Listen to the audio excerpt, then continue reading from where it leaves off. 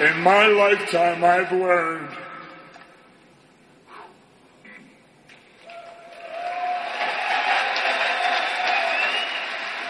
hard work pays off. Dreams come true. Bad times don't last, but bad guys do. I'm afraid I've got some bad news. I knew it. I love when he does that. Well, once you hit rock bottom, the only way to go is up. So good luck, okay? Good luck. You say rock bottom, but, like, it just seems like things keep getting worse. What is rock bottom? Who decides what's the bottom of all this? I mean, seriously, you go, okay, today is Friday, and I woke up in Cleveland, and I'm going, how much worse can it get?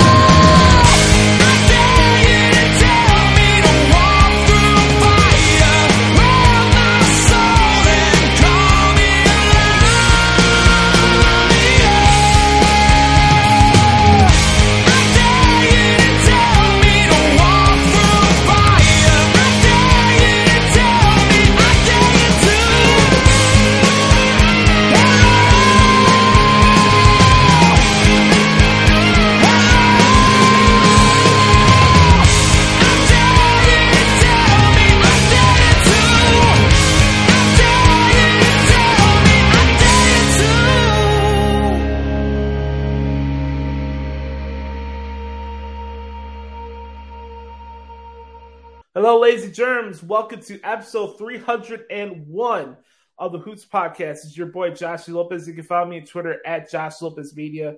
Make sure to hit me up on Instagram if you like at Joshy Lopez 94 on Instagram or at Josh Lopez Music if you want to check out some guitar covers.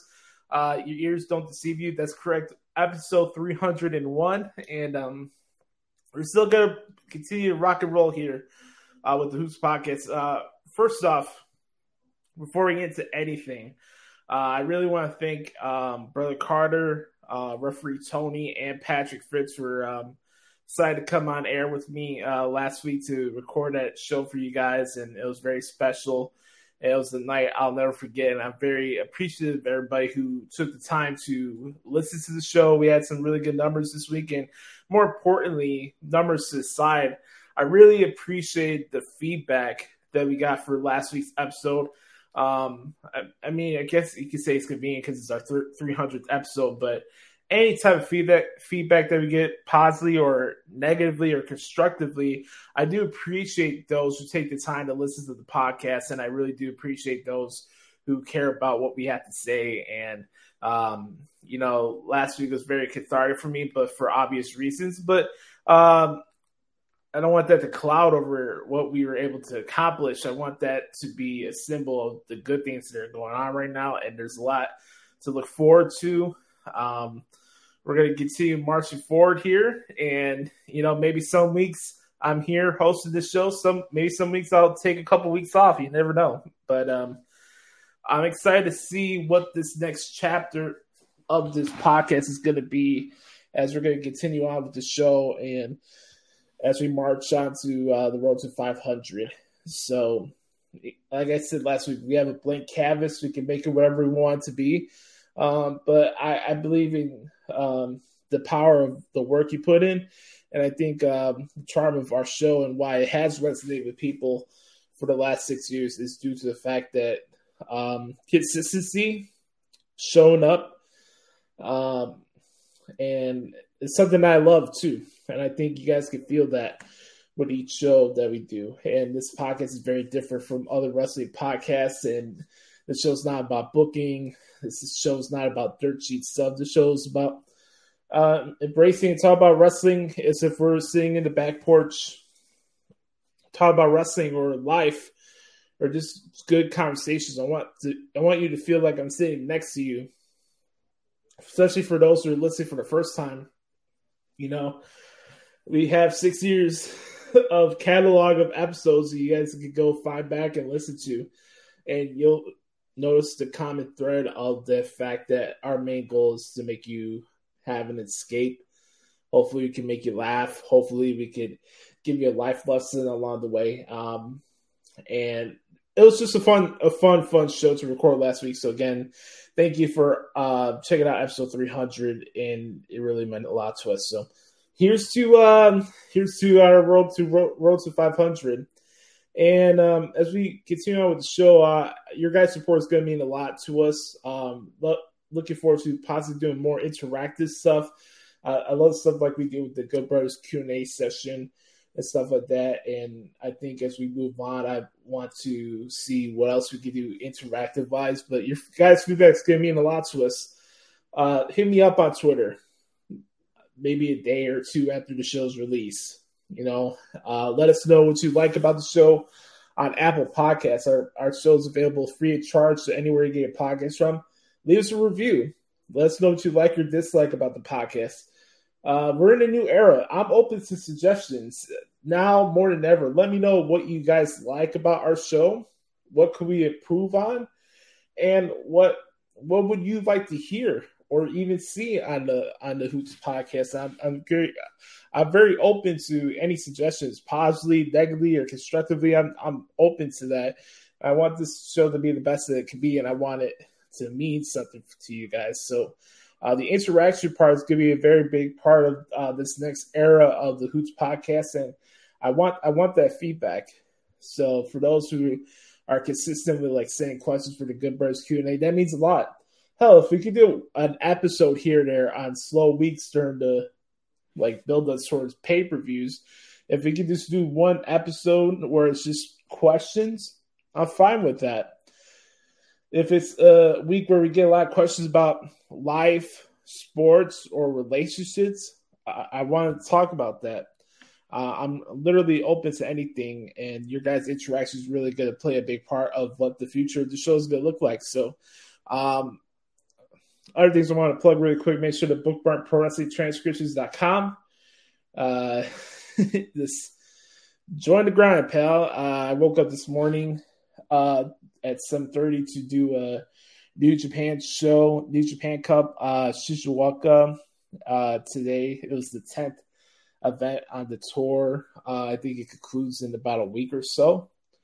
We're getting close towards the finals of the New Japan Cup, so I think I'll talk a little bit more about the New Japan Cup once it's over.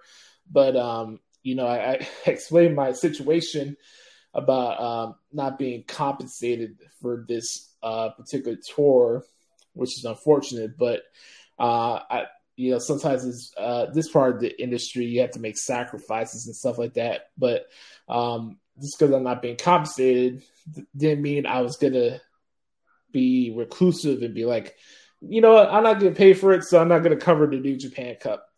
I'm still doing it. I covered every show that they've done so far this month, and that's not going to stop. So I think you guys can realize the sacrifices I do make on that website, ProWrestlingTranscriptions.com, my website, that I don't make any money off of, and I don't charge people for it. It's a service out there for people who wanted to use it as a point of reference, or it can be used for a lot of things. Like I said, a point of reference for people who host podcasts. It can be a point of reference for people who run wrestling schools, and it can be a tool for anything. It can be for you to catch up with the shows if you don't have the time to watch them on TV, or you're on the road and you're bored at a gas station, or you're waiting for your dental appointment, or you're chilling in a room trying to get your taxes done. It's tax season. Tax man! That's a great George Harrison song. So, again, check out ProWrestlingTranscriptions.com. I think you really enjoy it. Take a quick swig of water really quick. Oh, man. Broadcaster's best friend, H2O. So, I didn't get a lot of questions this week for the Good Brothers Q&A, which is fine. I think we had a record last week, obviously, with the 300th episode. But I got questions this week from the good brother Chris Zaletta at X-Team Zaletta 24X. And then our good buddy Patrick Fritz sent us a couple questions as well. Lastly, certainly not least, like I said, the show's available to you free of charge anywhere you get a podcast from. Make sure to support Bert Carter's work. Make sure to follow me on Twitter at Derek Stoutman. Check out DerekStoutman.com. Also, support his work as well at WrestlingRumors.net. I think you really appreciate it.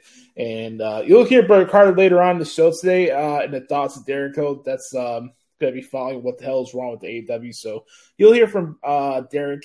And shout out to Bert Carter as always. Let's see. Before I get started, I do want to say happy St. Patrick's Day for those who celebrate it. I know it's a holiday. We also had another wrestling holiday yesterday. It was 3/16 Day. What? You gotta drink some water. What? Some orange Gatorade. What? Lime. What? Whiskey. What? Tequila. What? I was watching Stone Cold's appearance on the Rich Eisen show yesterday, which you'll hear a little bit of it in the WWE segment this week of the podcast.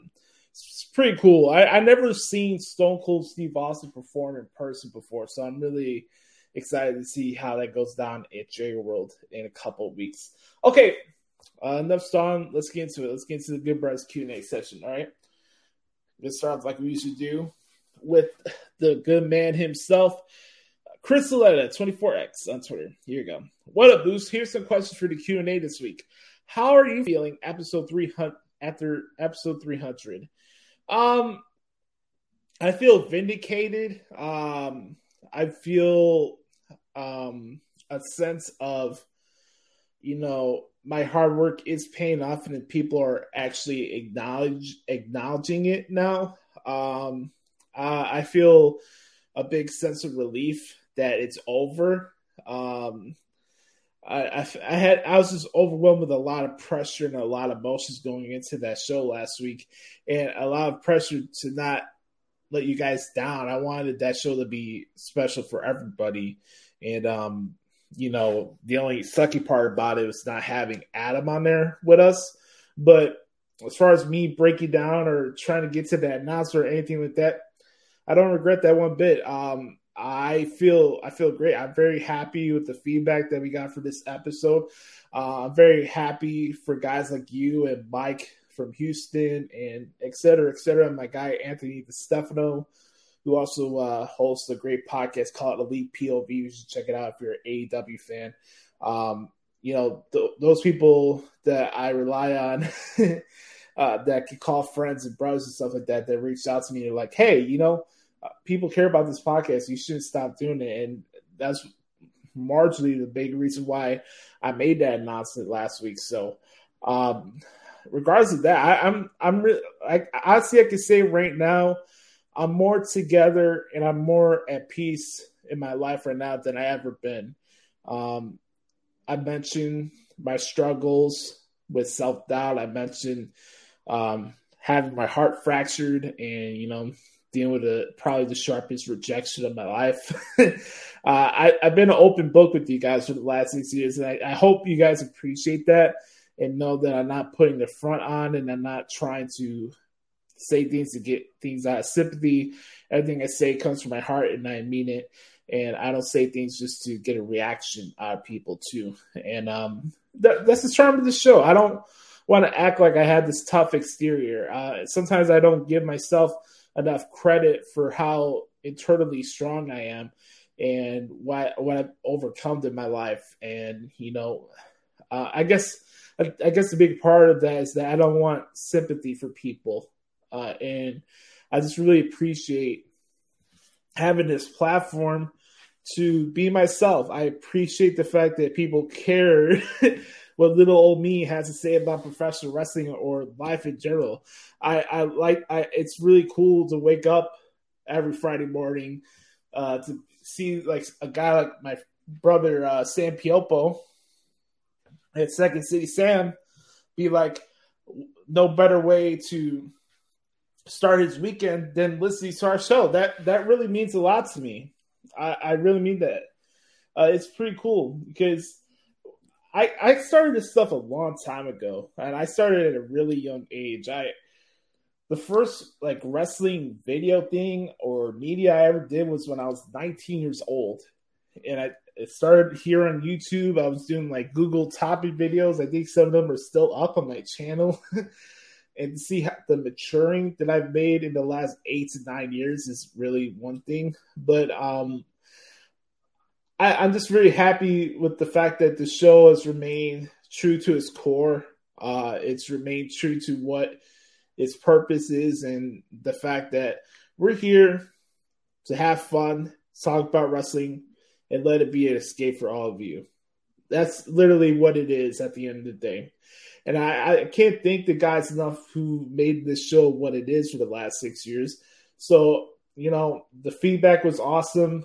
Chris, last week, you had some awesome questions. I appreciated the audio shout out that you sent. I also want to give a shout out to referee Tony for his clip, Pat, Sam, my guy Rob Aurelius from ARCG Media as well.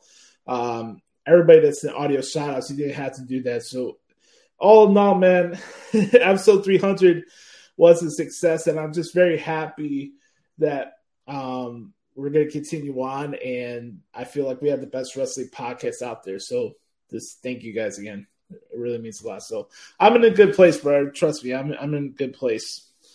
All right. Thoughts on NFL free agency so far? Well, I think it's a crock of shit that that the NFL has their like NFL Network people talk about, you know, this person's going here, that place on Monday during the legal tampering period, but teams can't make it official until Wednesday. I just don't get that. It kind of takes the fun out of the announcement of who's going where. There's been some very interesting moves. I will say the Chargers are going to be something to reckon with this upcoming season. Matt got traded there last week. They signed J.C. Jackson. That was a big-time pickup there for them. Sebastian Joseph Day, another nose guard that will help them out as well. I don't know what in the blue hell the Jacksonville Jaguars are doing, but that's nothing new. There's a lot of scuttlebutt about what's going to happen with Deshaun Watson. I'm kind of indifferent towards him as a person, and I thought he was overrated when he was a starting quarterback anyway, so I really don't give a shit where he goes next. Curious to see what the second wave of free agency is going to look like. There's still a lot of good players that are out there that haven't been signed yet. I don't know if that's the market as to why we're not getting more bigger name signings than we would expect at this time, but there's been a lot of movement, and there's a question about Mr. Trubisky, which I'll get in a couple minutes. But overall, free agency has been cool, and it's just very interesting to see how the market for the NFL is, and you expect a lot of signings, right? Especially here on a Thursday, it's been kind of slow. I saw today that Casey Hayward got signed by the Atlanta Falcons, but I don't know, maybe it's something where the free agents are being more picky this offseason and they're trying to find the right teams to go to. And there's a lot of teams that have had a lot of success over the last couple of years and are in some financial issues when it comes to cap space. So I'm just curious to see how that plays out as we march on towards this free agency period. But this thing, I can't pinpoint what's the next wave of signings are going to happen. I'm happy that my Bears got offensive lineman Lucas Patrick from the Packers, Laird Ogunjobi for the Bengals was probably our biggest get so far. NFL's king, so I never not entertained with the NFL. I am kind of curious as to why we've been having less volume of signings the last couple days. Hell, I'm recording this on a Thursday afternoon. It's 1:36 here in Chicago. And there's just haven't been a lot of moves the last couple days. So I'm curious to see what that looks like. Curious to see where Tyrann Mathieu goes. Teron Armstead's still out there. Allen Robinson, Akeem Hicks. The list goes on and on. But that's a great question. Thoughts on Killer Cross heading to New Japan Pro Wrestling. I'm very happy for him. I saw the little vignette that he put out on his Twitter page the other day. Looks like he's going to be fighting Suzuki, Minoru. They're going to be fighting at each other at WrestleCon. I got to tell you, man, it's not a sucky situation for me because I'm getting to see my favorite wrestler outside of CM Punk get inducted into the WWE Hall of Fame on that Friday night. But it's we got the Impact versus New Japan special that they're doing on Fight TV. They got this Lone Star thing that's being a company for New Japan Strong. There's a lot of stuff going on at WrestleCon at the same time as SmackDown and the Hall of Fame. I guess it's kind of hard in general to try to fit in those type of shows, especially when it's WrestleMania weekend, It's just the timing of all that. If I had the funds and the means to I could rush out to see this show at WrestleCon, it's probably gonna be over by the time the Hall of Fame is over because they're airing the Hall of Fame special right after SmackDown's over, I believe at Peacock if I'm not mistaken. So I'm happy for Cross. I think it's a good move for him. I mentioned before Cross would be a good fit in New Japan. If he's going to be a fixture on New Japan Strong for the American version of New Japan, I think it's great for them. And I'm happy for him. Whatever happened with him in WWE, it is what it is. I'm not going to come here and be like, oh, this went wrong, that went wrong. It's a fortunate situation. I thought he'd be a great character there. It just didn't work out. And that's the thing with wrestling, we don't always have to pinpoint the blame for every little thing in wrestling. Sometimes you would think a performer would work well in one promotion, And sometimes it just doesn't work for where that company is at that point. So that's my thoughts on it. Next question. Good fit for Mitch Trubisky in Pittsburgh. Wonderful fit, Chris. And I'm not going to pat myself on the shoulder, but I did mention it'd be cool to see Mitch Trubisky go to Pittsburgh. And there he is right now. I saw the press conference Mitch had with the local media in Pittsburgh right before I recorded the podcast today. And I'm just very happy for him, and I want him to succeed. I'm always going to be a fan of Mitch Trubisky. You can throw your arrows at me. I really don't give a shit. I've always been a fan of his. I thought he got a raw deal here in Chicago. Of course, it's not trying to play lines or anything like that. He wasn't a top 5 or top 10 quarterback during his run here.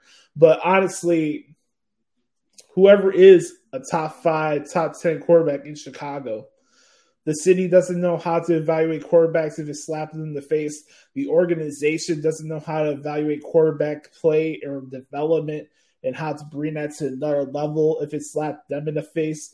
We haven't won a Super Bowl since 1985. It's 2022.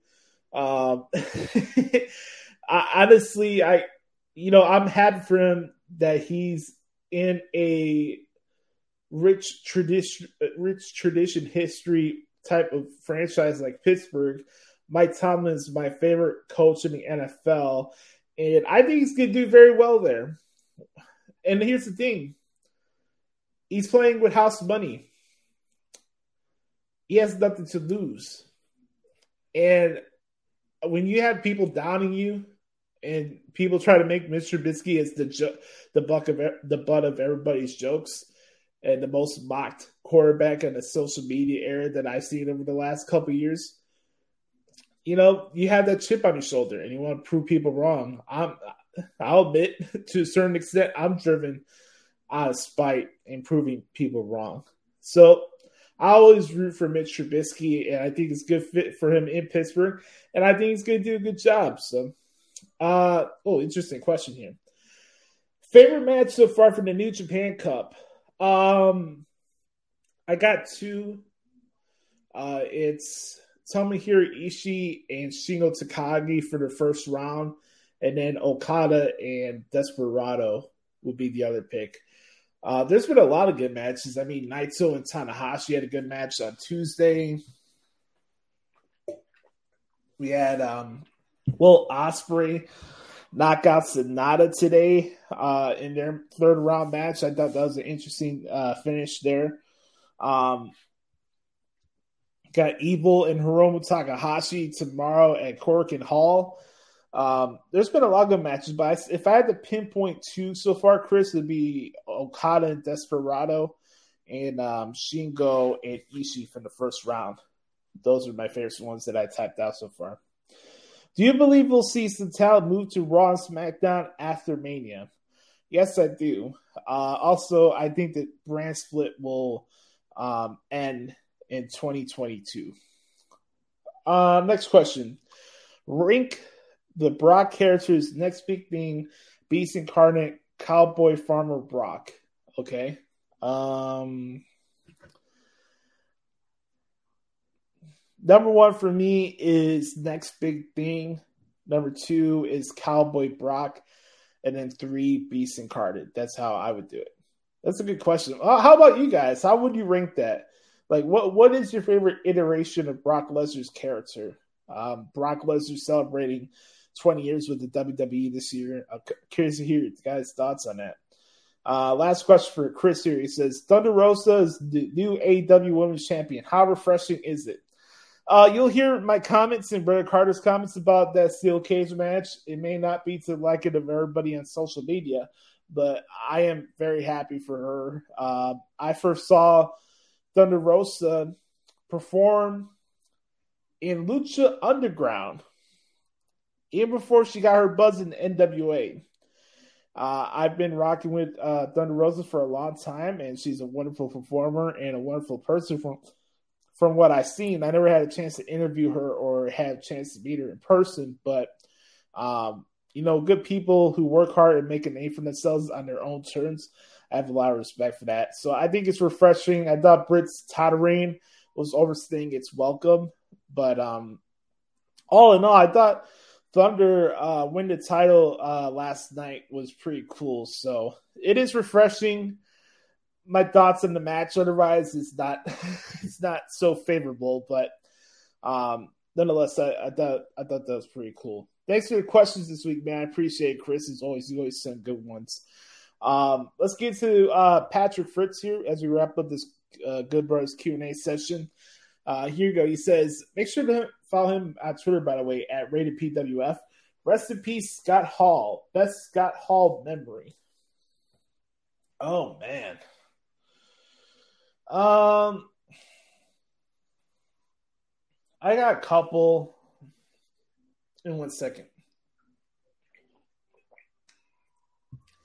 I'll say probably the first one that really stands out to me as far as memories is him and Kevin Nash poking fun at Sid Vicious in WCW, where Sid's like, I got half the brain that you got.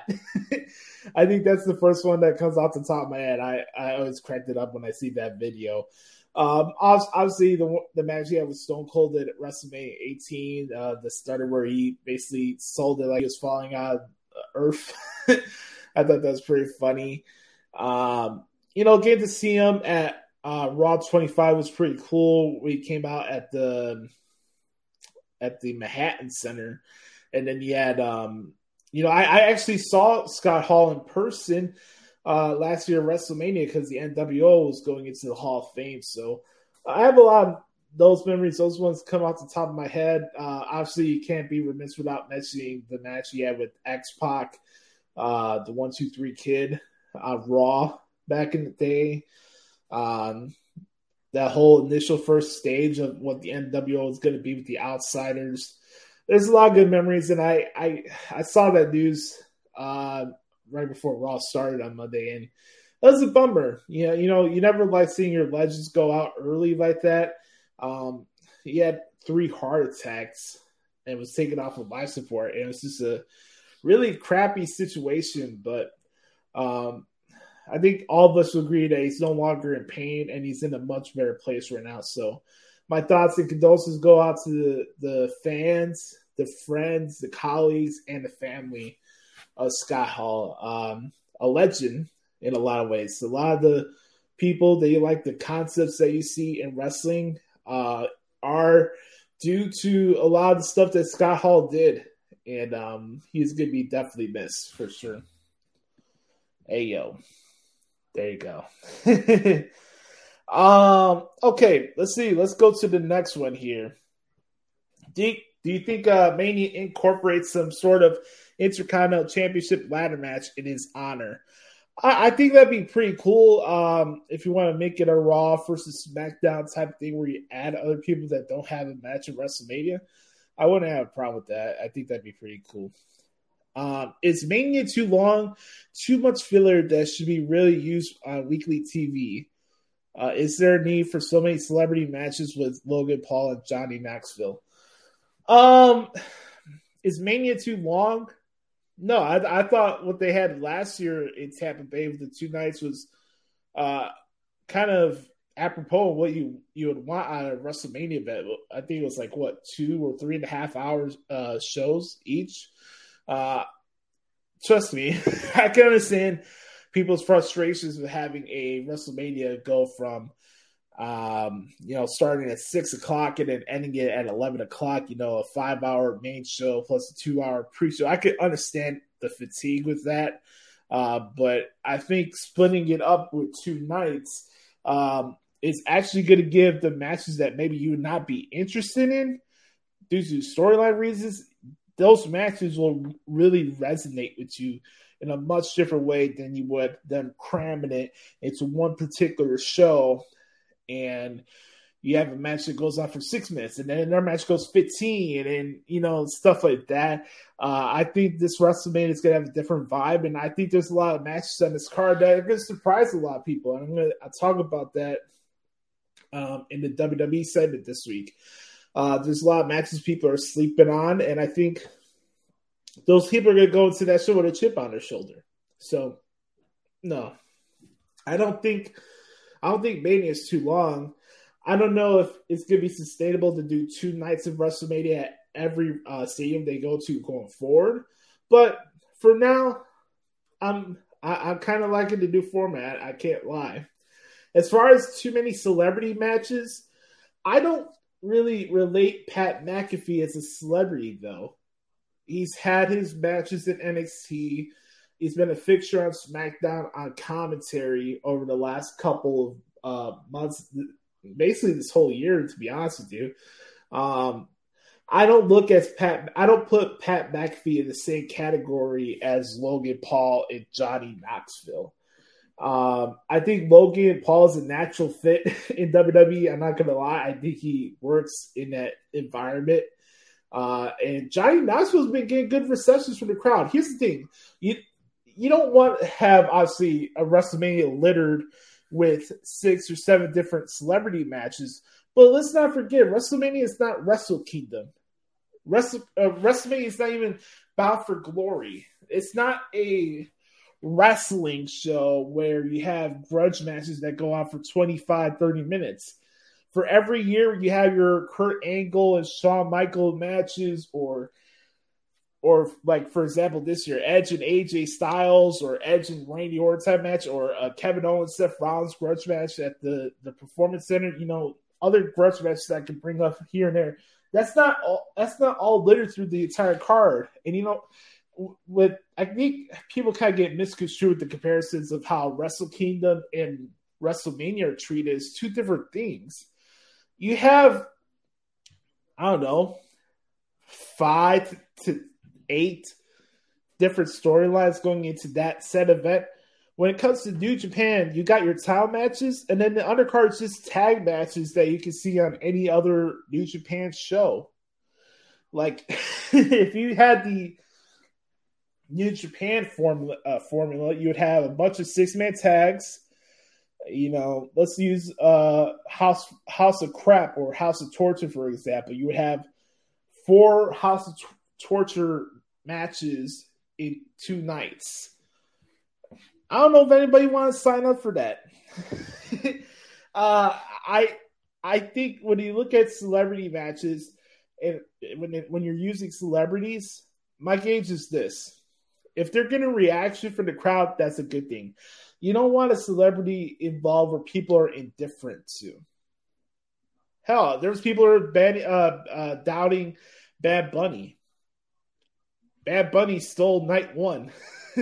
Bad Bunny got a better reaction at WrestleMania last year than Sasha Banks. Bad Bunny did a good job.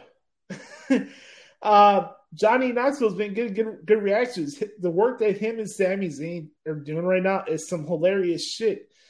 You need to find a way to implement some type of comedy. This is a spectacle. This is not it is the Super Bowl of the WWE, but it's not the Super Bowl in the sense that, okay, this is our big event and everything is super serious and we're going to have Wrestle Kingdom type matches. It's just not WrestleMania. And WrestleMania's never been that.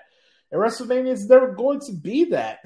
It's like we've had WrestleMania going on my entire life. I'm turning 28 in May this year. And it still amazes me that people still act like, wow, I can't believe they're having celebrities wrestle at WrestleMania. Well, picture your thoughts if you saw the first WrestleMania. I wasn't alive during that time period. I think my parents were like teenagers at that time, still in elementary school when the first WrestleMania went down. It's just a different experience for a lot of different people. I don't think having celebrities at WrestleMania is a bad thing. I really don't. But that's a great question. I appreciate Chris and Pat for sending some awesome questions this week.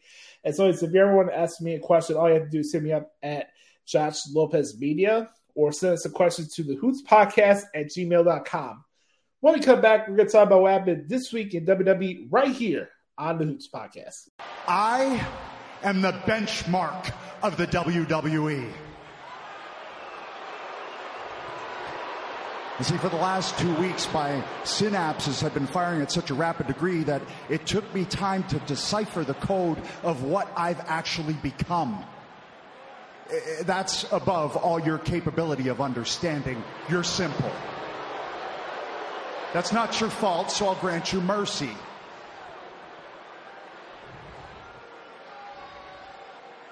I'll put this in terms you can understand. I am better than everyone. I'm better than all of you, but that's a given.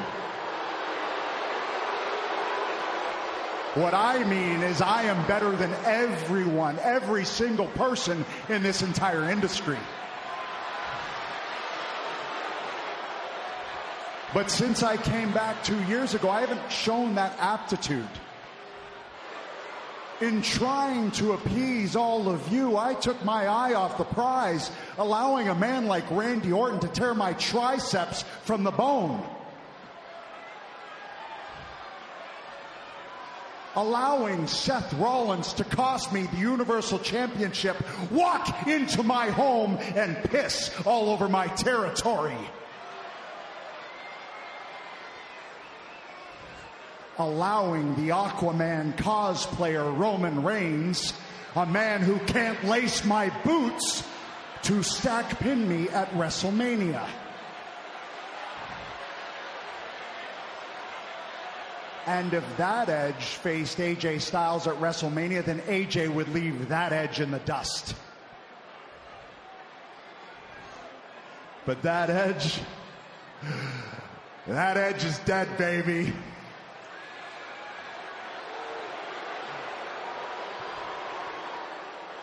Because now I sit perched on my mountain of omnipotence looking down at everyone. I won't be judged by any of you.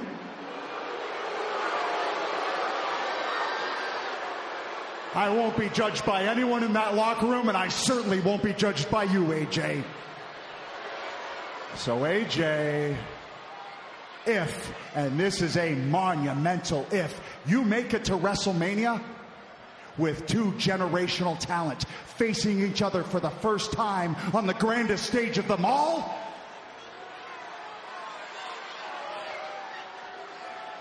then AJ, you will be judged. Boo that man! Boo! Nah, I'm kidding. I'll admit, there's a little confusion on my head when he talks about the mountain of omnipotence or wherever the fuck that's pronounced. It's like the Steve Miller Band song. To the pompousness of love. I'm a winner. What? I'm a sinner. What? I'm a player. What? And I'm a sinner. What? I drench on waterfall all night. Oh, man. One thing I am not is a drinker, and I'm definitely not a smoker. Your boy is straight edge. Don't forget that, pal. All right, guys, welcome back to the podcast this week.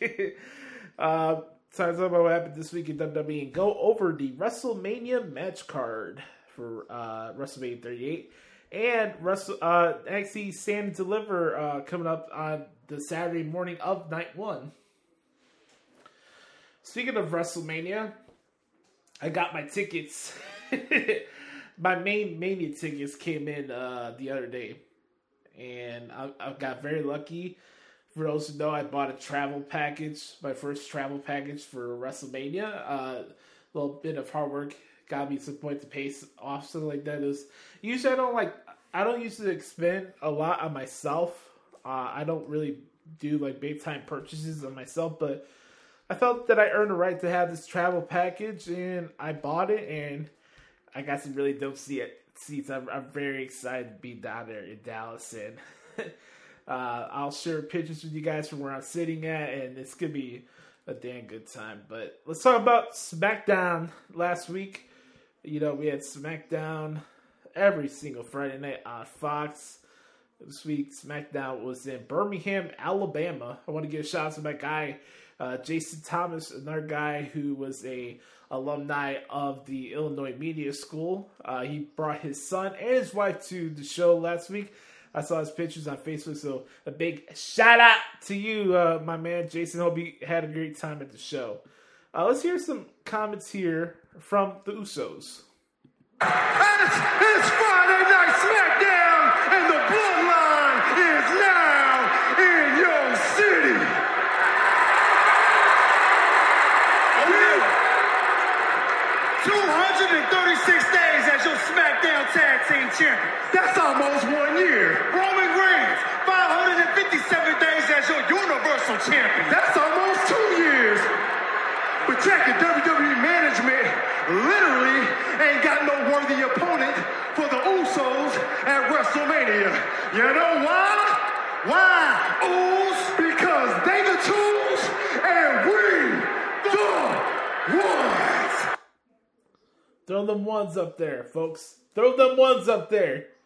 You gotta feel it in your chest. Nice to hear the Usos there. They're currently slated right now to fight Shinsuke Nakamura and Rick Boogs for the SmackDown Tag Team titles on WrestleMania Saturday. Curious to see how that plays out. We had a couple of fortunate incidents went down on SmackDown last week. First off, Big E. I want to send my thoughts and prayers go out to Big E. Fortunately, he broke his neck during the match he had with Rich Holland and Sheamus in the tag match with the New Day, which I thought was a pretty good match to kick off the show. We'll get to the Brock Lesnar, Paul Heyman stuff in a couple minutes, but I thought that match was pretty cool, and I thought, that injury I thought was going to play a big factor as well as going to be the tag title picture for WrestleMania. I thought it would be an interesting way you could do a 4-way tag team ladder match at WrestleMania for those titles. With Usos, Boogs, and Nakamura, New Day, and Sheamus and Rich Holland. There's other stuff we got to get into as far as that's concerned. But, my thoughts go out to Big E, man. This business is not easy. I've seen a lot of people take nasty bumps on the floor, and there's risks that come with this industry. And anybody that's going out of their way to attack Rich Holland, I think it's a Nimrod. I think that's ridiculous, and that should not happen. And obviously, you never want to see a wonderful person and a guy that's beloved by everybody in the wrestling industry get injured like that. But Big E had some comments about his situation, and here's some thoughts from Big E. I can't thank all of you beautiful people enough for all of your concern and your messages. It's very heartwarming.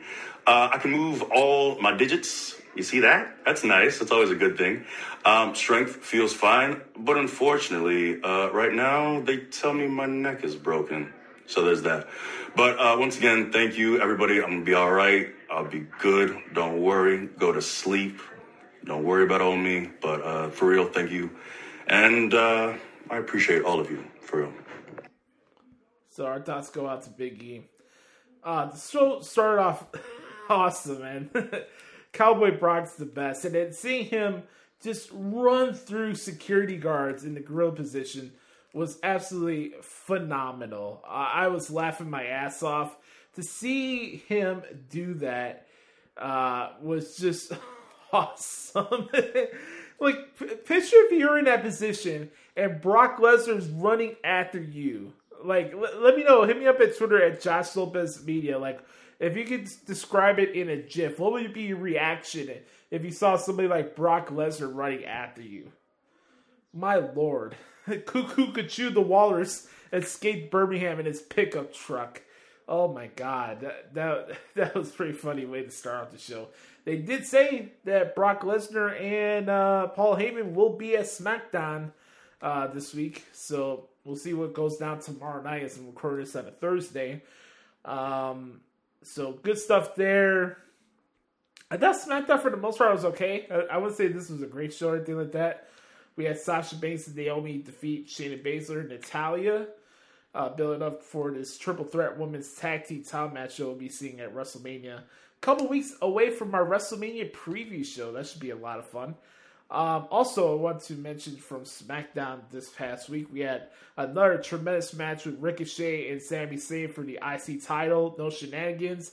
That was all down to Ricochet retaining.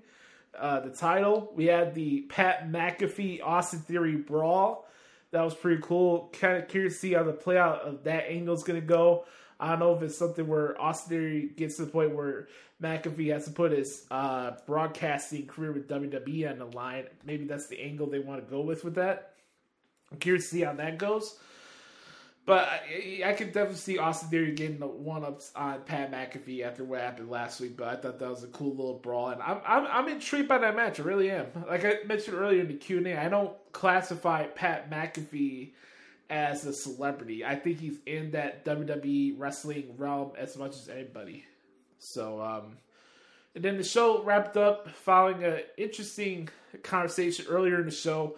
We had a Pure Six brawl in the backstage area with Ronda Rousey and Charlotte Flair. You know how it's about matches that people are kind of undermining, and a match that people could match when people are coming in with chips on their shoulders. I think it's this one, man. I really do. I think that, in my opinion, that Ronda and Charlotte could steal the show on WrestleMania Saturday. I really believe that. I think they're going to come in with a chip in their shoulder. They had a tremendous match at Survivor Series 2018, and I feel that her and Charlotte especially are going to want to steal the show. And when you get doubted, like these two have been doubted toward your feud, and I'm not going to tell you you're right or wrong if you like this feud or you're indifferent to it. More power to you. You guys think for yourselves. For me, though, I really feel like these two are going to put on an awesome match, and I think it's going to be a fun one to type out when I get back to my hotel. So that should be a lot of fun. Also, I'm adding Ronda Rousey to the Waterfall Vortex. My gosh, she looked sexy on Friday. I just got to say it. She looked fucking sexy on Friday. It's really interesting. Like, for me, I always like girls when they're all in their natural state like that, where they don't have to rely so much on the makeup and stuff. Man, she was on another level on Friday night. So, overall, I thought SmackDown was decent. Let's talk about Raw this past Monday in Jacksonville, Florida. Duval! We got a good audience down there in Jacksonville, by the way. So I want to give a shout out to everybody down there in Jacksonville. Maybe we're not over in the Jacksonville Jaguar area, but that's neither here nor there. So the show started off with Kevin Owens giving his thoughts and his response to Stone Cold Steve Austin. Let's play a little bit of that.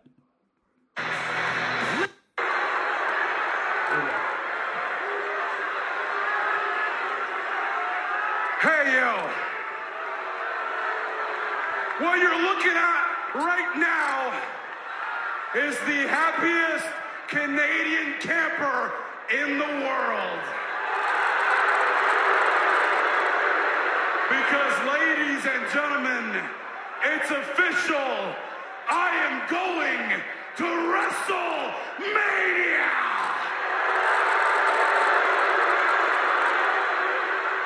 And as far as I'm concerned, I'm not just going to WrestleMania. I am, as I'm concerned, just going to WrestleMania. I am going to the main event of WrestleMania Saturday, because my guest on that night for the KO show is none other than the greatest of all time, Stone Cold Steve Austin.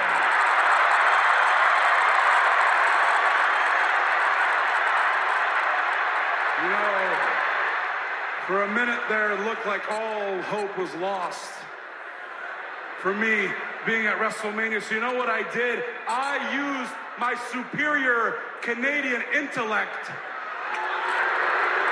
And I started thinking, what can I do? And that's when I got it. I know what to do. Since none of these yellow teeth, mouth-breathing Texans can turn down a challenge, why not challenge the absolute embodiment of Texas himself?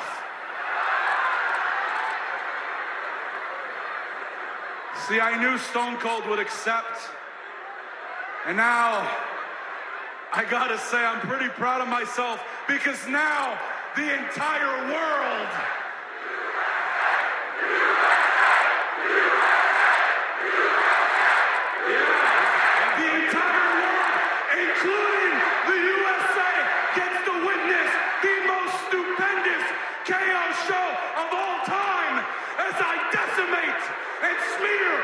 Stone Cold all over Texas, from Dallas to Austin to San Antonio to Corpus Christi and back to Laredo.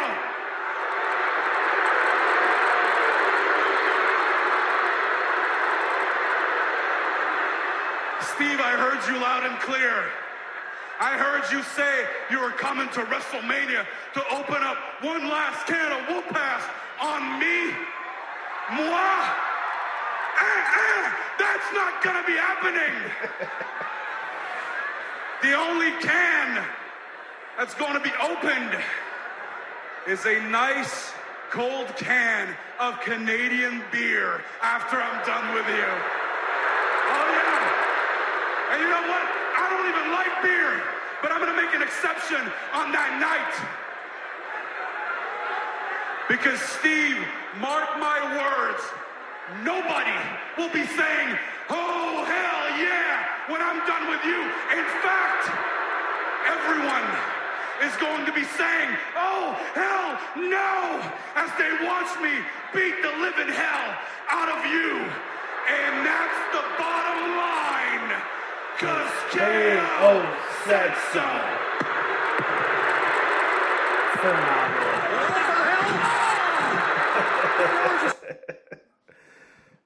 That was wonderful. That's great. We got Raw coming up here in Chicago in a couple days at the Allstate Arena. I don't know about you. This is not rumor or speculation. I know it would be easy to see, like, you know, Austin doesn't need to show up before WrestleMania, but if he were to show up at any time before WrestleMania, it would be this Monday in Chicago, his favorite building. I'm not telling you that he's going to show up, but I'm going to throw it out there anyway. Just keep your eyes and see if the Rattlesnake shows up at the Allstate Arena on Monday. Stone Cold was on the Rich Eisen show this week. And I wanted to play a little bit of that and hear his thoughts going into WrestleMania this year. You're going to go to Dallas for WrestleMania 38, home of the Dallas Cowboys, man. Yeah. On April 2nd and 3rd, that'll be seen right here on Peacock. I mean, amazing. What if I had told you back in the day you're going to be wrestling WrestleMania 38? I'd have told you it's full of something. I bet, right? Yeah. But you know what? This opportunity comes up. Kevin Owens starts running me down and gets my attention. And you know what? It was a thing where I kind of said, you know, I'm never going to get in the ring again. Mm-hmm. And in this business, they always say, hey, never say never. But I said I would never get in. But, you know, prompted by the right person at the right time. Hell, I actually wish you'd have pissed me off a little sooner than you did to give me a little bit more time to prep. Because once you go into that ring, man, that's just like stepping on a football field or, you know, onto a baseball diamond or onto a hockey rink. That's where business happens. And so we don't know what's going to escalate to. But, you know, really been working on my conditioning.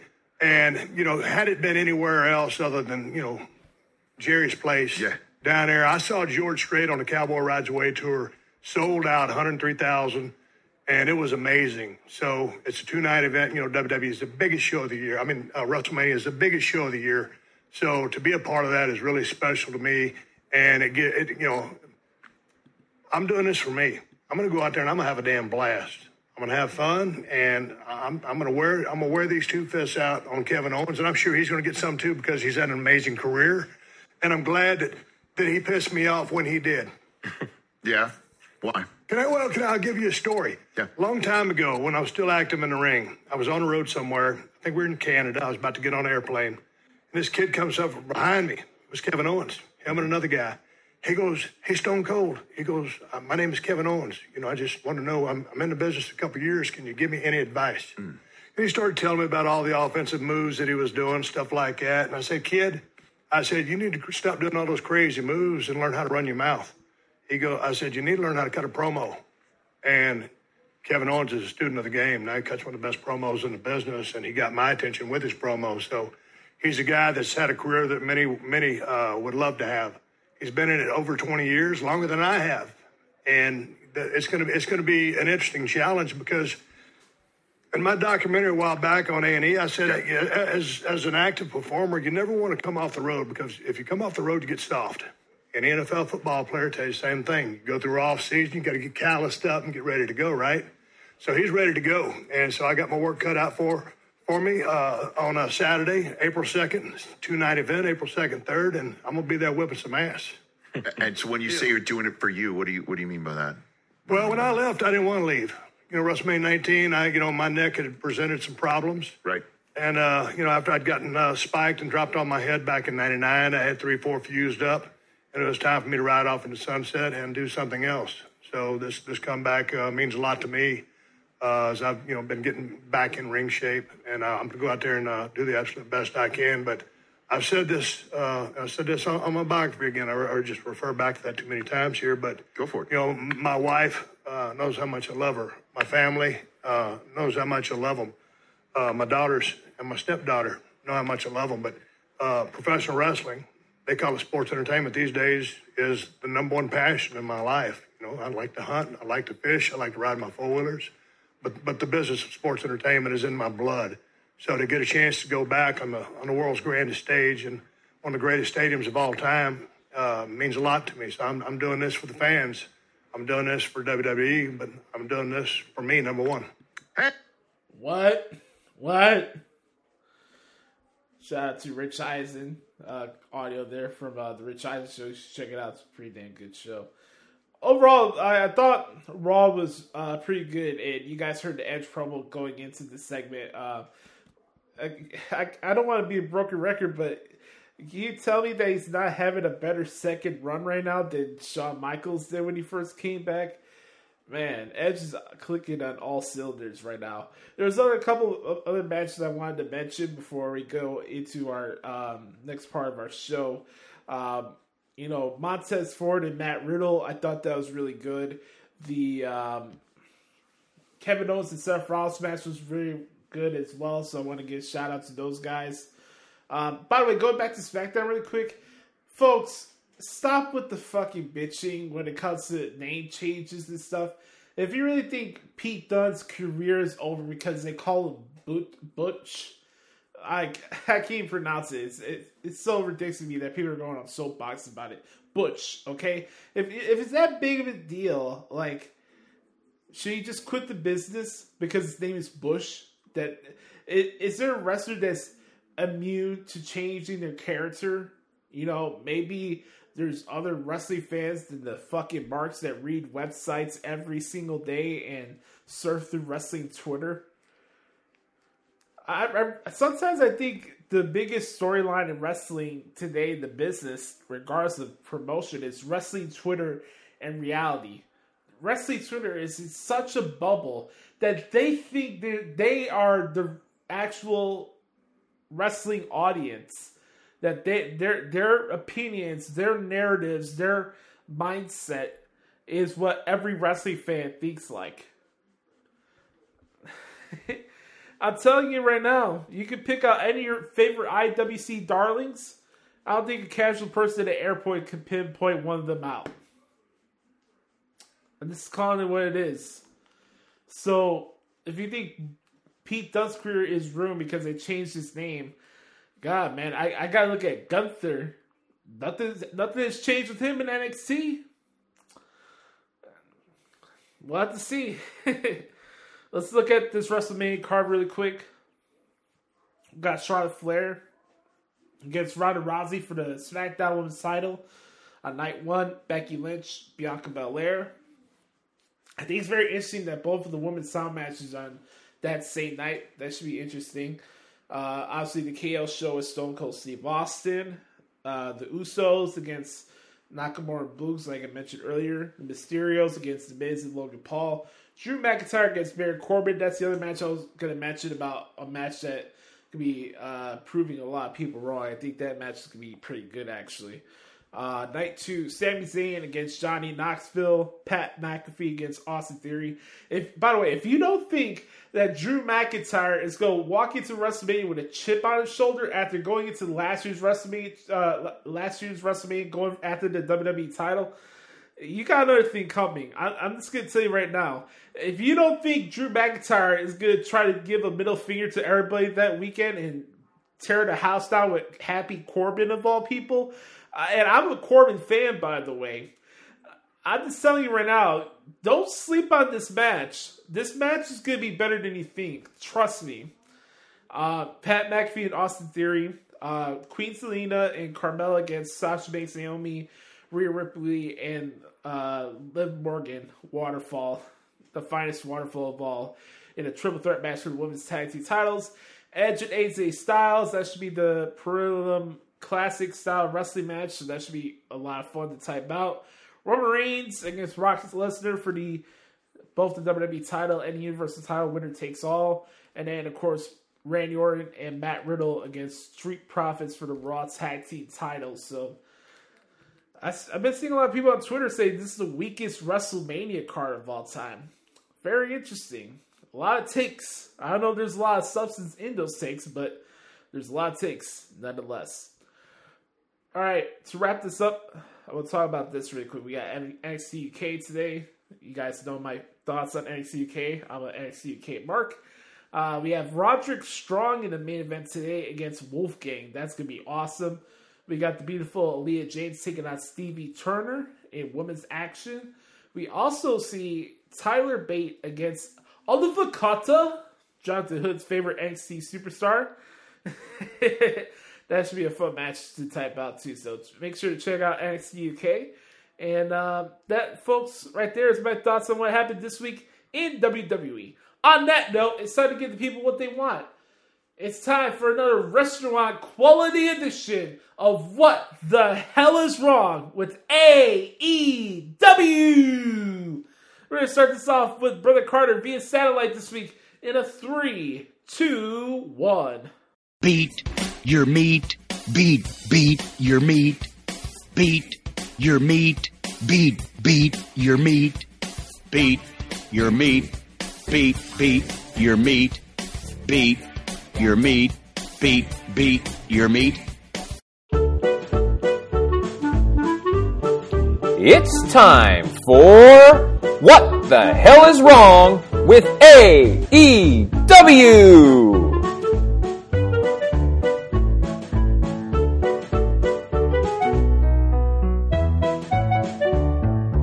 What the hell is wrong with AEW? While I enjoyed the 300th episode of the greatest What the Hell is Wrong with AEW of all time, I'm back via satellite, but that's okay. That doesn't mean the content is going to be any better or any worse, except from All Elite Wrestling, whose content is terrible. But let's get into it, and let's start with talking about the good stuff I enjoyed this week. A few things. They're few and far between, but well, let's get into it. I have to say, very nice trios match to open the show, and I give credit where credit is due. I wish they hadn't resorted to so many planned spots after the break, but overall I thought this was very well done. Adam Cole and Red Dragon looked good. Lucha Express and Hangman Adam Page looked great. So I enjoyed the match overall. Again, it got too spotty for me after the commercial or after the picture-in-picture, but overall I thought this was a very well done match and a good way to open the show. And not a bad match with Danielson and Moxley and best friends. I'd actually be okay with Wheeler Yuta getting some tutelage from Regal, Moxley, and Danielson. I think that'd be great. That's what the group was formed to do, right? Was to start, taking care of and mentoring the young wrestlers. And Wheeler Yuta has some talent. So I think him with eventually with Regal, Moxley, and Danielson, I think would be great. Eventually he turns on best friends, and then they end up all being together. I think that'd be terrific, and I'd love to see it. The best part about that segment was that we didn't have to see Orange Cassidy or Danhausen wrestle, but we've never seen Danhausen do anything, and I'll talk about that here in a minute. Good match with Wardlow and Scorpio Sky. Wardlow starting to come into his own as a singles wrestler. The storyline actually makes sense with MJF and Spears going after him. What a concept! And two of the best characters in AEW are in business together. I love both MJF and Dan Lambert. A match made in heaven, and they're working together. That's great. And then finally, very cool entrance for the hometown hero Thunder Rosa with the mariachi band. That was really cool. Shout out to Britt Baker for paying homage to Too Sweet Scott Hall with her ring gear, and I'll talk more about that in the thoughts of Jericho. But I thought that his entrance was really cool, and shout out to Britt Baker. And congratulations to Thunder Rosa getting to the top of the mountain and finally becoming the AEW Women's Champion. She definitely deserves that. deserves to be a world champion in the company. I'm congratulating her, and I thought the accomplishment of winning the championship was good. But the match itself was terrible, and that's not Thunder Rosa's fault. And we'll get into that here in just a minute. So now let's talk about the crap and talk about what the hell is wrong with AEW. So getting back to this Danielson and Moxley versus Best Friend match, is this faces versus faces? Like, who am I supposed to cheer for? You know, obviously Best Friends act like they're faces, but Moxley and Danielson get the reaction of a crowd, and Regal get the reaction of a crowd like they're these super over baby faces. So who exactly am I supposed to cheer for in that match? And I've got to say it, as I've said it multiple times, I have no idea why Danhausen has the following that he does. What exactly does he do to contribute to professional wrestling? Absolutely nothing. He goes out there, he puts curses on people, but I don't know if he can actually wrestle. He looks like one of those backstage dancers in Michael Jackson's Thriller video. It's about all he looks like to me. He does absolutely nothing, and I have no idea why he has this following that he does. The Young Bucks are incredibly annoying, and not in a good way. I honestly don't want to see them ever on my television. And I have a serious question. What about the Young Bucks is appealing? How do they have such this cult following? I don't get it. They can't cut a promo. All they do is spots. They can't tell a story in the ring. What exactly makes them a great team? What about the Young Bucks is elite? It's nothing. It's absolutely nothing. Yet somehow, because Seltzer and Alvarez and all these stupid-ass internet wrestling marks have heralded them as the greatest team of all time for some stupid reason, they get all this praise and all this money. It makes no sense. The Young Bucks suck. Bucks suck.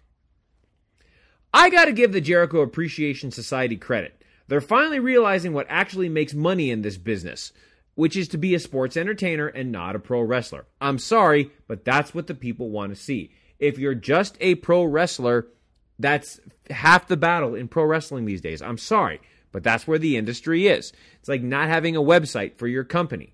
Like, that's part of having a business these days. Being a sports entertainer is where the wrestling business has become these days. Now, that being said, I have no idea what to think about this faction. I'm going to have to see how this plays out. I appreciate the concept. They realize they need to be sports entertainers.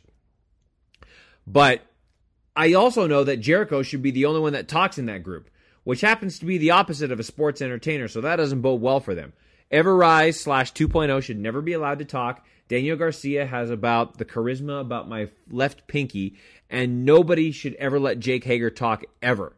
So, at JHambone213 on Twitter summed it up nicely. It's awful. Literally cringe. It's like they are taking the worst parts of the internet wrestling community and turning it into a storyline. Bravo. So again, that's at JHambone213 on Twitter. Well done, sir. Good for you. And okay, so then now going back to the Wardlow MJF thing. Of course they go to commercial when we're about to see MJF do what he does best, which is talk trash.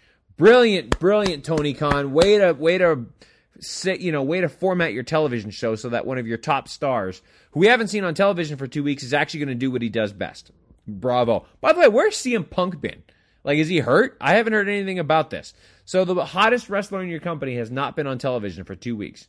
Genius. I will admit it was cool to see the Hardys in action again together, but where do they go from there?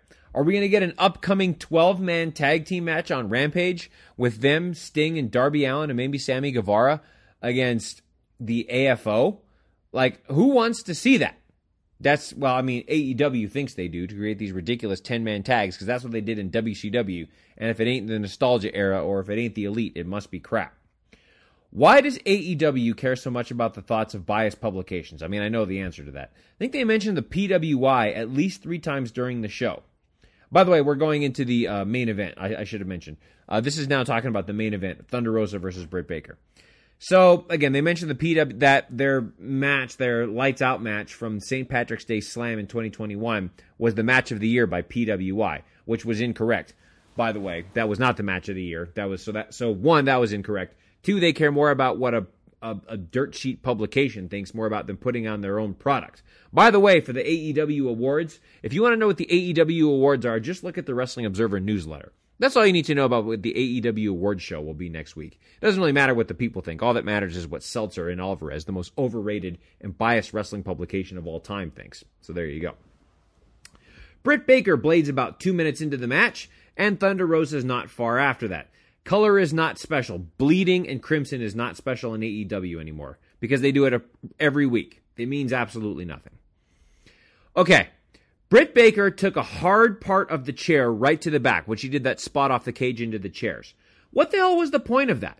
A potentially unnecessary bump that could have led to serious injury. And then, of course, they bring out the stupid thumbtacks. Like, they wanted to turn this into a garbage wannabe death match as quickly as possible, and they succeeded. The best part about this match was when it was over, because it means two things. One, Thunder Rosa is the AEW Women's Champion, which she deserves. But more importantly, Britt Baker is not. So congratulations to Thunder Rosa. She is way better than the crap she's had to go through with DMD. Yeah, she deserves the title, but not to be subjected to her this kind of crap that she's doing with Britt Baker. Britt Baker has become about as sloppy as it gets and needs to go to the back of the line. She has fallen so fast, and I've said it many times, it's no coincidence that her stock fell as soon as Adam Cole showed up. It's no coincidence at all. So thank God the title is off of her. It's now on Thunder Rosa, and we can finally get a match between her and the best women's wrestler in AEW, which is Jade Cargill, and that needs to happen. But I don't have faith in that because I don't have faith in this company. Seriously, what the hell is wrong with AEW? This has been What the Hell is Wrong with AEW?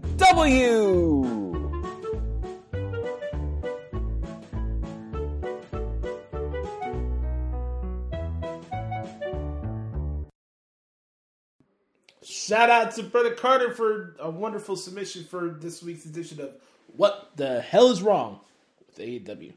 AKA, what isn't wrong with AEW? Let me ask you guys a question.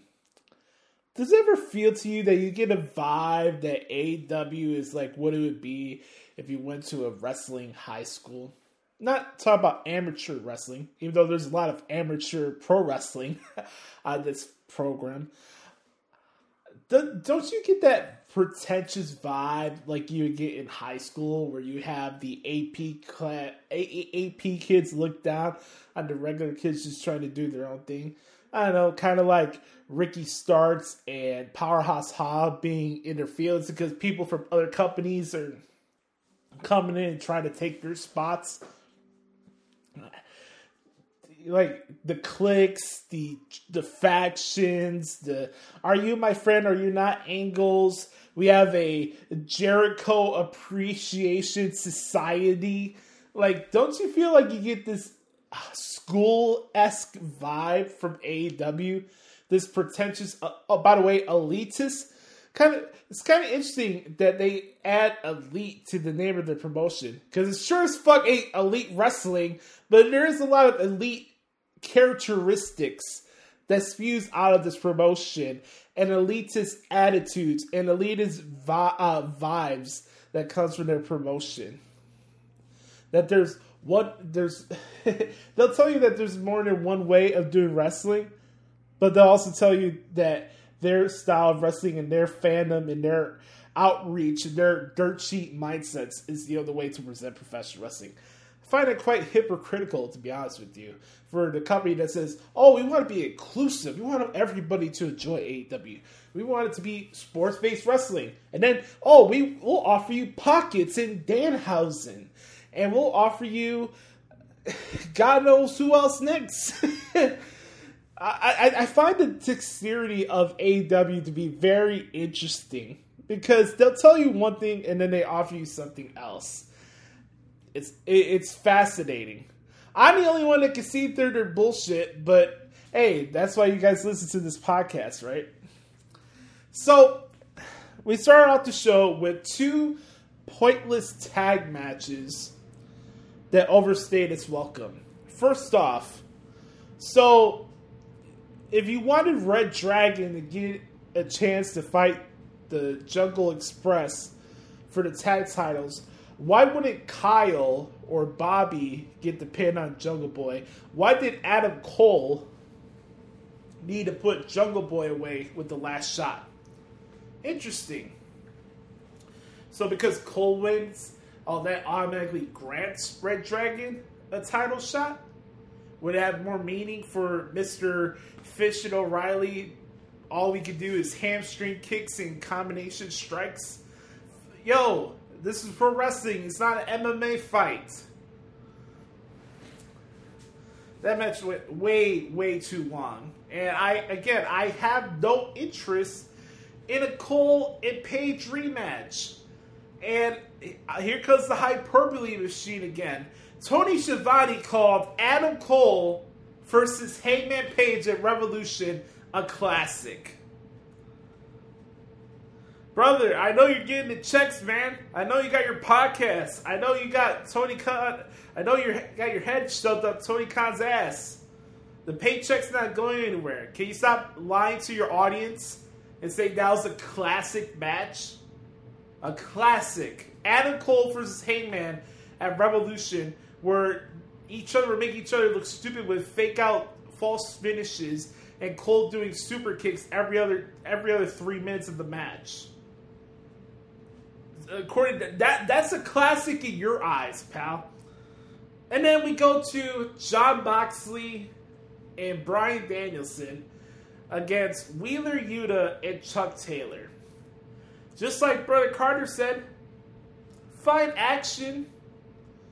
Like the heart that I saw from Wheeler Yuta, I thought that was interesting. You know, if he wanted to show himself to join that group with William Regal, I can see where they're going with there. But as far as the match is concerned, who the hell am I supposed to cheer for? Two babyface teams. You got Moxley working as a heel during the match. Makes a lot of sense. But here we go. Yeah, it doubles over with the nonsense that goes on with this promotion. You see every AEW tag team match, I mentioned every single week, that the referees are basically useless. The dead horse ref was useless in the first match. People running into the ring in and out when they're not legal. Doing spots in the corner. They tell you have 10 seconds to get out of the ring after a tag in AEW. But we have illegal performers setting up a double doomsday device spot in the corner. Let's find that interesting. And then Moxley and Danielson are not excluded from criticism. I don't care how over they are in the dirt sheets and everybody. I respect them as performers and as people, but they're not immune to criticism either. You know, you two are tagging in with each other and just standing next to each other while the other person's doing mid kicks and stuff. Get the fuck out of the ring! Stop making your officials look stupid. This is supposed to be a sports-based wrestling promotion. You make your fucking referees completely useless. Get out of the ring. One thing for cutting the ring, and then the other thing is just having a match to have a bunch of moves where everybody in the ring looks stupid and there's no story told. We got the story of Wheeler Yuta, so I'll give credit where credit's due. Fine, I don't have a problem with that. And then we get to the Young Bucks and FTR backstage. Boy, if this promo was on Monday Night Raw, people would be up in arms about this because, boy, did the Bucks try their best to verbally emasculate FTR backstage with Tony Schiavone. I just found it funny. The Hartley boys, with their infinite charisma on the microphone, especially Matt Jackson. Please keep all microphones away from Matt Jackson if that's at all possible. The pretentious douchey vibes is littered through all over this goddamn show, man. Who am I supposed to resonate with? Who am I supposed to relate to on this damn program? It sure as fuck ain't the Jericho Appreciation Society. Let's listen to this garbage. You don't appreciate me. The roster of AEW doesn't appreciate me. The inner circle never appreciated me. Sammy Guevara walked out on me. Santana and Ortiz disrespected me. And their little buddy, Eddie Kingston, had the audacity to embarrass me on national pay-per-view by making me tap out.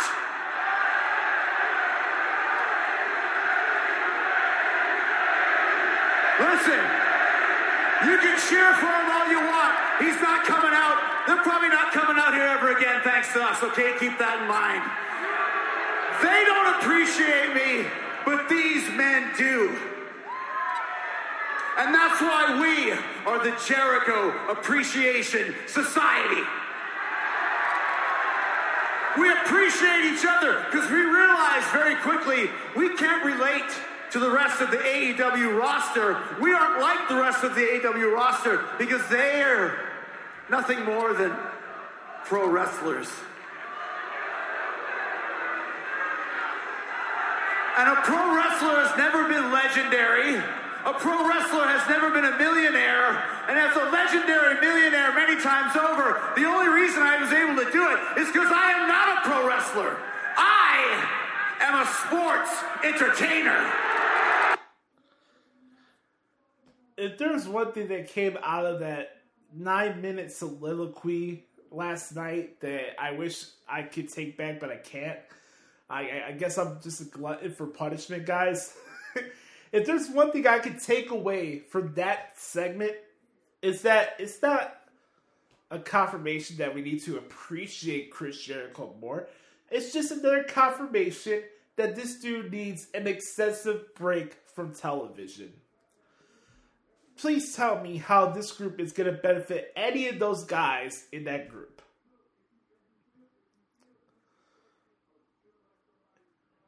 You know, 2.0 going on Talk is Jericho is not going to make me feel sorry for them. Yeah, it's a shitty situation. They got fired. I'm not going to say that I don't feel bad for people when they lose their jobs. But them going on Talk is Jericho and then randomly getting AEW jobs the next day, it's not new to me. That happens with everybody. It's kind of like your first week itinerary when you get signed to AEW.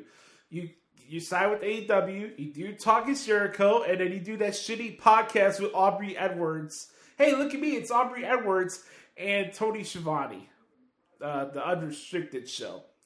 So, like, Jericho's like, oh, I called my best friend Kevin, and I brought these two guys on my podcast, and then they got jobs with AEW. Wow, I'm supposed to feel sorry for them. Nope. Scorpio Sky and Wardlow. I thought this match got a little bit sloppy from here and there. And I'll say this. Was not surprised by MJF and Shawn Spears costing Wardlow. But also, I'll say this. I thought all the timing of all that was a little bit forced, to be honest with you. I tried to enjoy the match, but I just couldn't. I just thought it was a little bit sloppy. I'm kind of curious to see who's next for Jade Cargill for her next title defense. I was happy to see the Hardys back in the ring with each other, but I thought the match went way too long. It's kind of the thing I mentioned before with AEW, where they drop their load and rush into things when they don't have to. Like this match in particular with Private Party did not need to go full length and did not have to be on this episode of Dynamite. I appreciate the fact that Tony Khan wants to have these type of matches for his mark audience, but as a casual viewer, and you just saw these guys turn their back on Matt Hardy, and then they have a full-length match and they lose the next week, why should I care about a rematch down the road? Why? Because we had an afterbirth brawl? Well, like Bernard Carr said, we're going to have a fucking 12-man tag match down the road with these guys? Like, who cares? Here's the lineup for Rampage this week. Darby Allin against The Butcher. Next, Layla Hirsch against Red Velvet. I think that match would be decent. The House of Black versus Bear Country and Fuego del Sol. Next. And then the main event, Keith Lee and Max Caster. Wow. You wonder why your show on Friday nights can't go past fucking 500,000 viewers a week. And then we had Britt Baker and Thunder Rosa. Like I mentioned earlier, I'm very happy for Thunder that she became the AEW Women's World Champion. I love the entrance. I thought that was really cool. All that was fine with me. But again, I had to call a spade, and all due respect to Britt, and her promo ability is great and all that, but there's a lot of sloppiness. If you're going to be doing forearms, you got to lay the shit in. These windmill fucking my pillow forearms that she throws are just sloppy. They really are. If you're going to do a forearm exchange, you got to lay the shit in. And it took away from my believability of the match. Wow, was I really supposed to be surprised that there was going to be blood in this match? Like, when is there an AEW show, one show throughout the week where there's not blood involved? So, like, I watched the show. I'm trying to find something different in it that I could latch onto and be like, hey, you know what? This makes AEW an alternative. But I can't.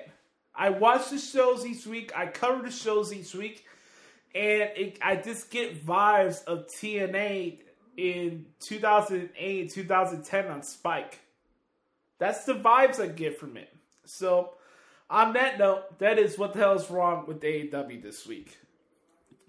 I'd like to thank everybody for hanging out with us for another special edition of the Hoots podcast this week.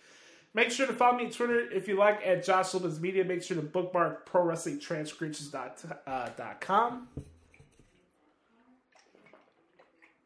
Get me up on Instagram if you'd like to at JoshLopez94. Also hit up Brother Carter Twitter at Derek Stout. Make sure to support his work at DerekStout.com. And make sure to subscribe to the podcast anywhere you get your podcast from. Also our YouTube channel, youtube.com/The Hoots Podcast. Just type it in, you'll find it there. Just subscribe there. I really want to get our show past 200 subscribers. I want to get our YouTube viewership up as we get into this next era of the podcast. So I want to thank you guys for hanging out with me this week. Remember, be the authentic product that is yourself and never let anybody dictate the pace of your life but yourself and the man upstairs. I'm excited for this weekend. We got the Crockett Cup coming up, and I'll be covering that this weekend. But also on Saturday night, I'm going to see my favorite rock band perform in person at the United Center. It's the Eagles. Yes, I'm going to see the Eagles perform their Hotel California tour. I wasn't even alive when they had the original Hotel California tour. So 50 years of Eagles, and they're back in the United Center. I was not going to miss this show under any circumstances. So I can't fucking wait. That's going to be a blast. I'm really excited for that. So I hope you guys have a wonderful weekend. We're a couple weeks out from WrestleMania. I'll let you guys know what I'm going to be doing out in Dallas as we get closer to that. And it should be a lot of fun. So for Brother Carter, I'm Josh. This has been episode 301 of the Hoots Podcast. And speaking of Brother Carter, we're going to send it off to him right now for this latest edition of the Thoughts of Jericho. Our thoughts and prayers go out to the family of Scott Hall. Our thoughts and prayers go out to Big E as he recovers from this neck injury and neck surgery. We love you guys. We'll talk to y'all next week. Yes, sir. And now, the Thoughts of Jericho. Listen well, man.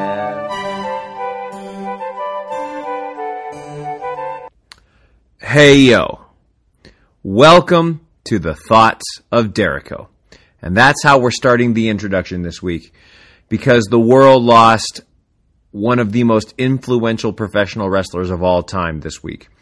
Obviously, the big news story of the week, Scott Hall passed away on Monday evening right before Raw went on the air at age 63. And I got to tell you, man, this one hurt a little bit. Scott Hall was actually one of the reasons that I became a lifelong wrestling fan. In fact, you could say, pun intended here, that I became a wrestling fan for life because of Scott Hall.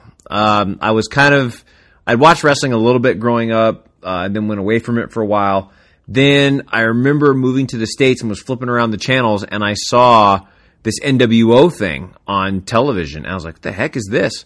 And then in doing my research and stuff, I remembered Scott Hall, and I learned that Scott Hall was one of the people that did it. Like, he got it started.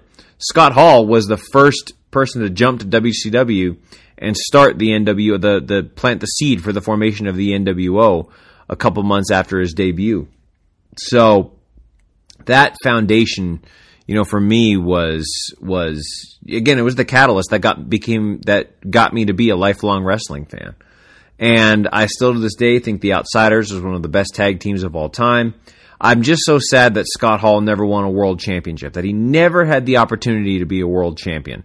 So I was always sad about that. But I mean, obviously he had his personal problems, but he had gotten over those and was, every account that I've read, was a terrific person, a terrific family person, and he will be dearly, dearly missed. So, when he says bad times don't last, but bad guys do, truer words have not been spoken. So rest in peace, Scott Hall. You will be sorely, sorely, sorely missed. Just a few other things I want to talk about this week. We'll start by getting into SmackDown. Just a couple things about SmackDown. The other big news story of the week was the significant injury that took place this past week on SmackDown with Big E, and that throw that he took by Ridge Holland and just didn't quite execute it correctly. And I don't know if it was a Ridge Holland thing or what happened, but obviously the news broke. Big E broke his neck. It sounds like it's not career-threatening or life-threatening, which is great news. Honestly, part of me, my heart goes out to Ridge Holland because, you never want to be responsible for causing a major injury. So I'm sure he's feeling a ton of grief and perhaps getting some unnecessary heat. So my thoughts go out to Ridge Holland as well as Big E because obviously accidents happen. I mean, this is sports.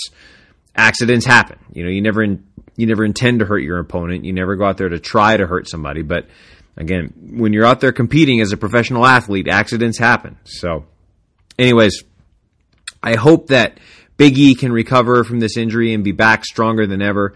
I hope Ridge Holland can recover from this as well.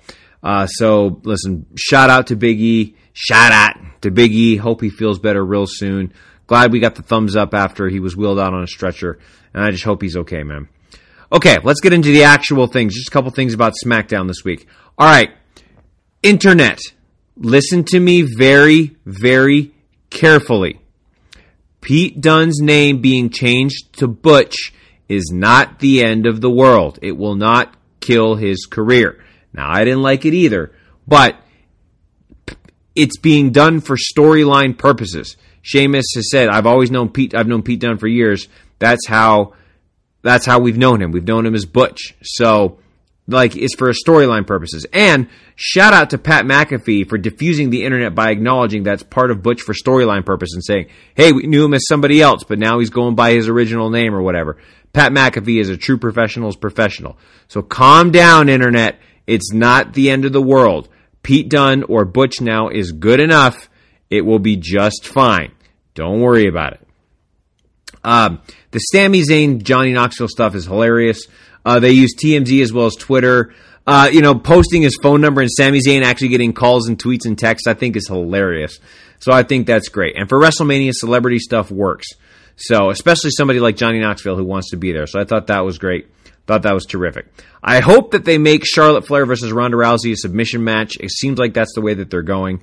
Also, I think that I love Charlotte Flair, acknowledge her as the GOAT, but Ronda Rousey looks like the most professional and complete package in all of women's wrestling. She looks good. She moves good. She needs to get a little bit better on the mic and be a little bit more enthusiastic in her promos, but in-ring work, she has no equal. Ronda Rousey is amazing, and I can't wait to see her against the GOAT, Charlotte Flair, at WrestleMania. They have got to do more with Shayna Baszler after WrestleMania. She is total money. And I don't know why they haven't at this point. Rick Boogs and Nakamura versus the Usos should be fun. That should be a good match. And Pat McAfee looks great in his brawl with Austin Theory.